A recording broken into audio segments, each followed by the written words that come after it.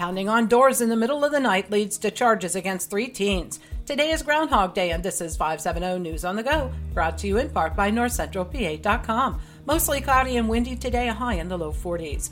Penn Live reports the Commonwealth Court has ordered state police out of the Milton Barracks to return $300,000 seized from a California man during a traffic stop on Interstate 80 in Union County. Zhu Shu was stopped for speeding and not using his turn signal. The trooper became suspicious when Shu's travel plans conflicted with the rental agreement of the SUV he was driving.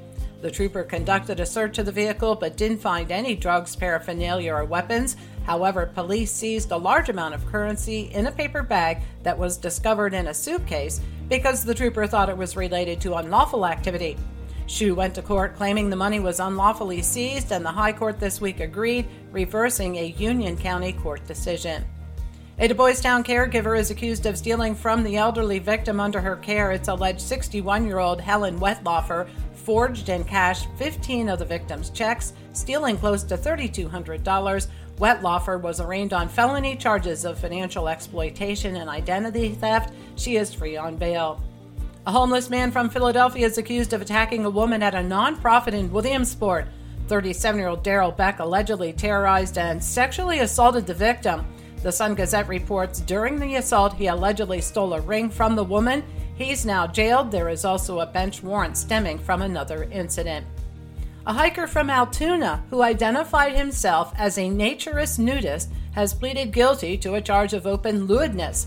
Back in November, 2 rangers spotted 23-year-old Timothy Showman not wearing any pants while walking on Marsden Road in Lycoming County's McIntyre Township. He and another man, who was clothed, told the rangers they were there to hike the old loggers path in the Loyalsock State Forest. Other charges were withdrawn. 3 Clinton County teenagers are facing charges of prowling at night, disorderly conduct, and simple trespass. They are accused of pounding on different apartment doors inside 5 West Main Street in Lock Haven late at night.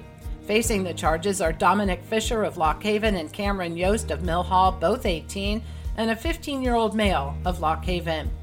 The Keystone Central School District has a new superintendent. A special ceremony was held at the Clinton County Courthouse yesterday to swear in Dr. Francis Redmond. Redmond replaces Dr. Jacqueline Martin, who retired in January. And there was lots of excitement early this morning in Punxsutawney.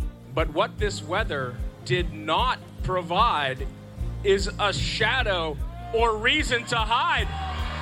Glad tidings on this Groundhog Day! An early spring is on the way! It's the first time since 2020 that Phil has predicted an early spring. For the latest in news and events, head on over to NorthCentralPA.com. I'm Liz Brady, and you're up to date with 570 News on the Go.